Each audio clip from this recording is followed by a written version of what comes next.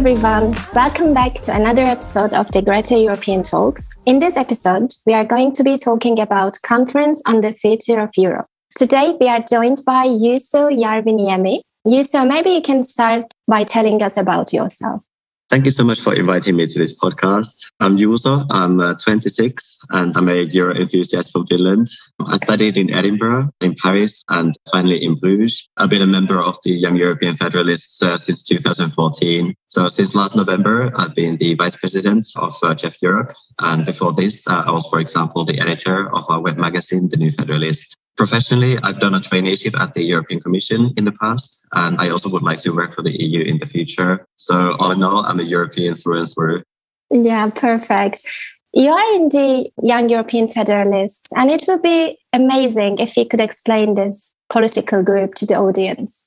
So Jeff is a European-wide youth organization that campaigns for European integration towards a federal Europe. The roots of this movement already start from World War II, and this year the European-level organization in its current format celebrates the 50th anniversary. Actually, just before we recorded this podcast, I was in Luxembourg for the 50th anniversary party of our organization. This is really something that is present for us at the moment. It's active in more than 30 countries. So we raise awareness of the EU. We organize discussion and debate events. We arrange international seminars to bring people together from across national borders. We do public campaigns and we do advocacy towards decision makers on different topics related to European integration. That's cool, indeed. What do you think attracts many people to federalism, especially young people? There's a lot of problems in our day that have a European dimension. So when you think about the refugee crisis that is going on in Ukraine right now, or if you think about the COVID pandemic, these are issues that transcend national borders almost by definition. So I think it's quite natural that people are asking what the EU is doing about these problems. And they're asking if the EU that we have today is strong enough to tackle these issues. And I think it would be unimaginable to live in the modern world without some kind of an EU. So very often when we see that the EU is supposed to act, at the same time, we still need to hold our breath to see if some member state blocks common action. And that is something that really frustrates people within Jeff, but I think also more broadly. So whenever people are unhappy, when they're afraid that some member states will again block strong EU action, we as the Federalists, we can say that we have a solution for this issue. We can say that the only option really is a different Europe. Yeah, a federal Europe is the solution for us. It's a union of citizens, not just a union of national governments that tend to quarrel with each other every now and then. Besides this political rationale, I think it's also that the young generation has grown up in a world where you have opportunities to interact with people from different countries. So all of this that creates a foundation for this idea of a European citizenship and for creating this Europe of citizens that we stand for. Now let's move on the Conference on the Future of Europe. This conference has been going on for a year, as you know, and many people, many citizens participated. It's final stage now. Let's say that everyone heard about it, but let's also say that nobody knows anything about the conference. So what is the Conference on the Future of Europe? Indeed. This is something that needs to be explained over and over again to people because it's complex. But the Conference on the Future of Europe, it was launched in spring 2021. And it's this exercise for citizens to share their views on what the future of Europe should look like. And it's a joint initiative by the major EU institutions, so the European Commission, the Parliament and the Council. First thing that needs to be explained is the online platform of the conference. It's FutureEU, europa.eu. It enables citizens to publish their ideas for the future of Europe on this online platform. And then these debates that people have on the online platform will feed into the citizens panels of the conference that consist of randomly selected citizens. The panels, they are mostly done now. They discuss some of the most popular suggestions on the online platform. And then these groups of randomly selected citizens made their recommendations for the future of Europe. And now what is happening pretty much now is that these recommendations are going to the Conference on the Future of Europe plenary, where you also have representatives from the member states, from the European Parliament, national parliaments, and also other actors like civil society. And finally, it is the plenary that proposes the final outcome of this conference. So we really are approaching the final stages of conference. Citizens panel recommendations have been made now. And the next thing that we are waiting for is the conclusions of the conference that will come out this spring. And of course, after that, there is the question of how all of this is going to be followed up and how all of these recommendations from the citizens are translated into practice. So what were the primary topics of the working groups? I think the beauty of this conference on the future of Europe encompasses all policy areas, basically. There was 9 policy areas for the conference. For example, environment, health, European democracy, migration, Europe in the world, and so on. And these 9 topics, they were divided between 4 citizens panels. So each citizens panel had a couple of topics that they debated. And other citizens panels, they had meetings, both online and also in person, to discuss proposals within their fields. So yeah, basically everything is on the table in the conference. What are the citizens' most important suggestions? What future do people want for the European Union?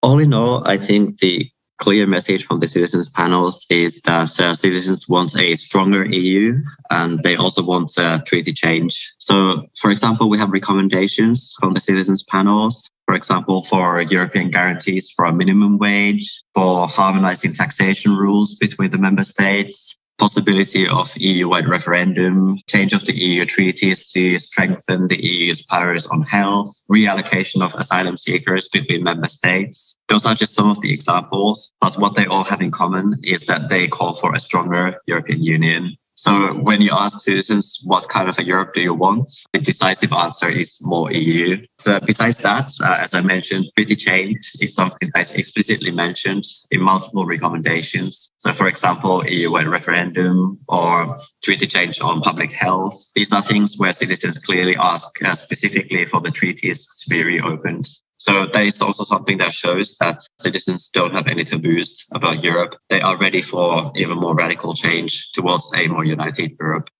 Are you hopeful for the conference? I mean, do you think it's been rightfully criticized or not? Yeah, I think this is a really important question. I think there's also a lot of points to make about this. I mean, the first thing that comes to my mind is that the conference, it has been criticized for its lack of visibility, of course. So, for example, even today, as we're approaching the end of this conference, we only have around 50,000 citizens registered on the online platform. And I see this as an issue. But on the other hand, the citizens panels, because they are randomly selected, this helps to mitigate the issue a bit. Anyway, of course, visibility is an issue. And I think it's important to clarify that the idea behind the conference is great. And this deserves to be continued and repeated as well, even if there's been some issues in the implementation of this conference. When it comes to this visibility, I think one issue is that public institutions at the national level, in my opinion, they haven't really done enough to bring this conference to the citizens. We see the EU institutions, they really are doing their best. They really are publicizing this everywhere. But we see barely any mentions of the conference in the mainstream national media that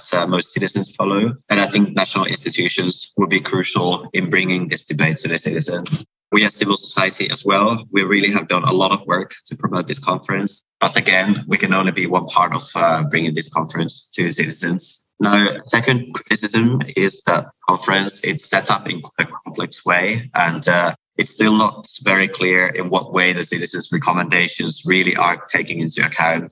Now, Jeff has an infographic about the conference on our website, and it's hard to believe, but it's actually even more complicated than the EU itself. So it really is a complex affair, and it's hard to explain to the citizens. So many stages between what the citizens suggest and what the final conclusions of this conference are. And this is why citizens might quite legitimately ask, what is the incentive for me to participate in this conference? I think these complications, they really reflect the reticence that many member state governments had towards this whole conference. Since the beginning, we've heard the council, some member states voicing their doubts.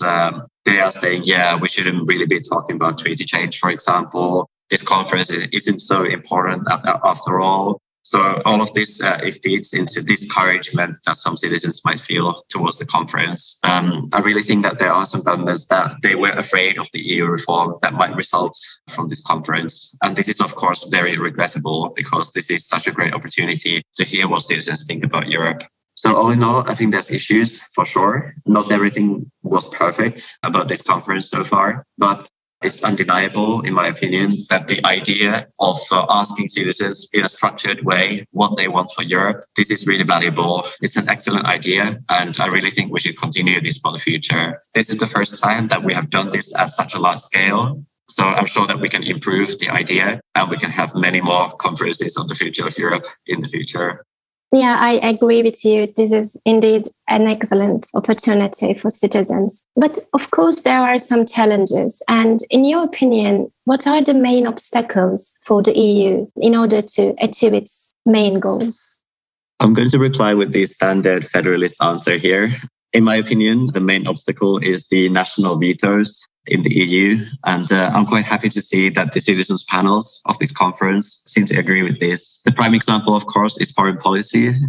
We've very often seen that EU action gets watered down because there's one or two countries that don't agree. And of course, the solution for that would be to move to qualified majority voting, even in foreign policy, instead of doing it by unanimity. And now the citizens panels, indeed, they ask for qualified majority voting in all EU foreign policy decision making. So they totally agree. And the same thing goes for taxation. Taxation, again, it's something where you usually require unanimity, slows things down. And tax policy is one of these things where the citizens panels want to see more integration. So again, I think citizens panels, they actually align with a lot of the things that Jeff has been saying all along. And that's really good to see. But more broadly, I think the national veto, it also makes it harder for us to have proper EU budgets, which goes beyond this 1 or 2% of the GDP that we currently have. Now, in 2020, for example, the European Council was negotiating the multi-annual budget for the EU. And they did pass the Next Generation EU Fund, the 750 billion COVID recovery fund. So that was great.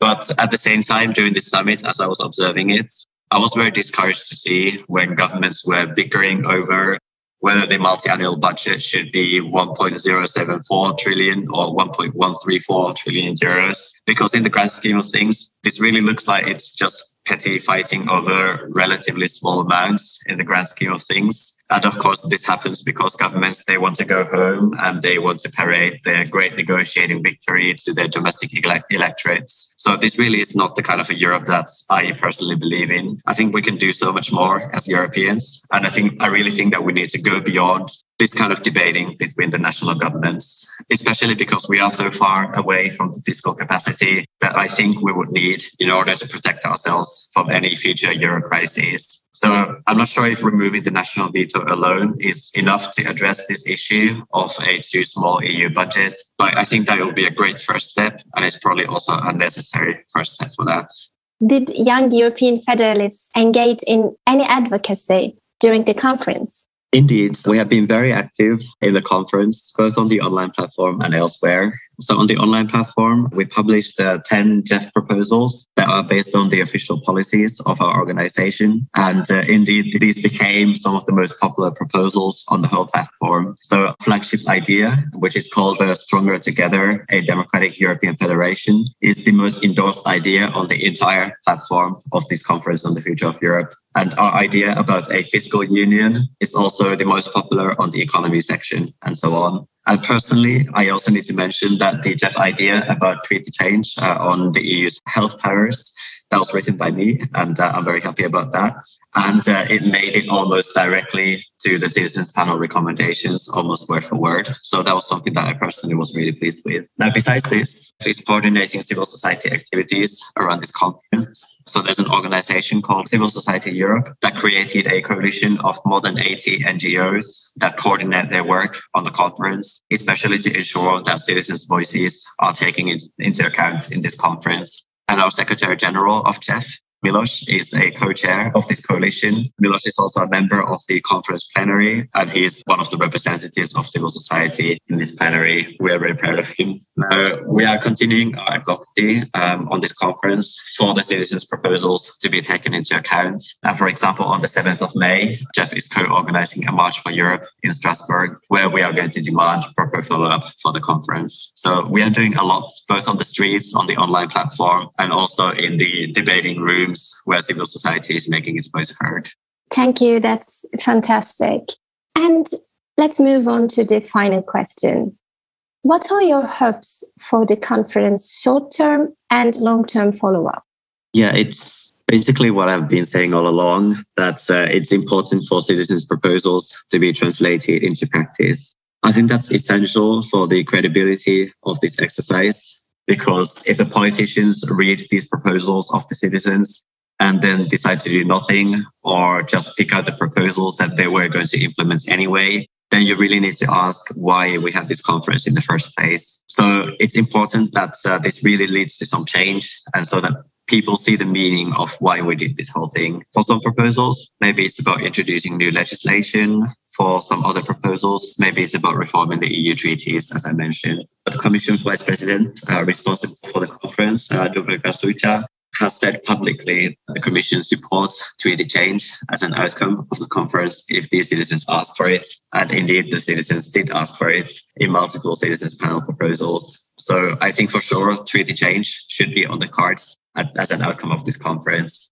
Or maybe even better, maybe the conference should serve as an impetus for a convention for creating a European constitution, because this is something important for the Federalists. This would ensure that the EU treaties are not just treaties between the governments, but that there's something more, citizen involvement in the creation of these treaties, so that we create a Europe of citizens and not just a Europe of governments. So I think this kind of a constitutional convention would be a key moment for achieving a federal EU. And I really think that the conference, with all of the proposals that citizens have made so far, it really gives impetus for launching this kind of a process for Europe.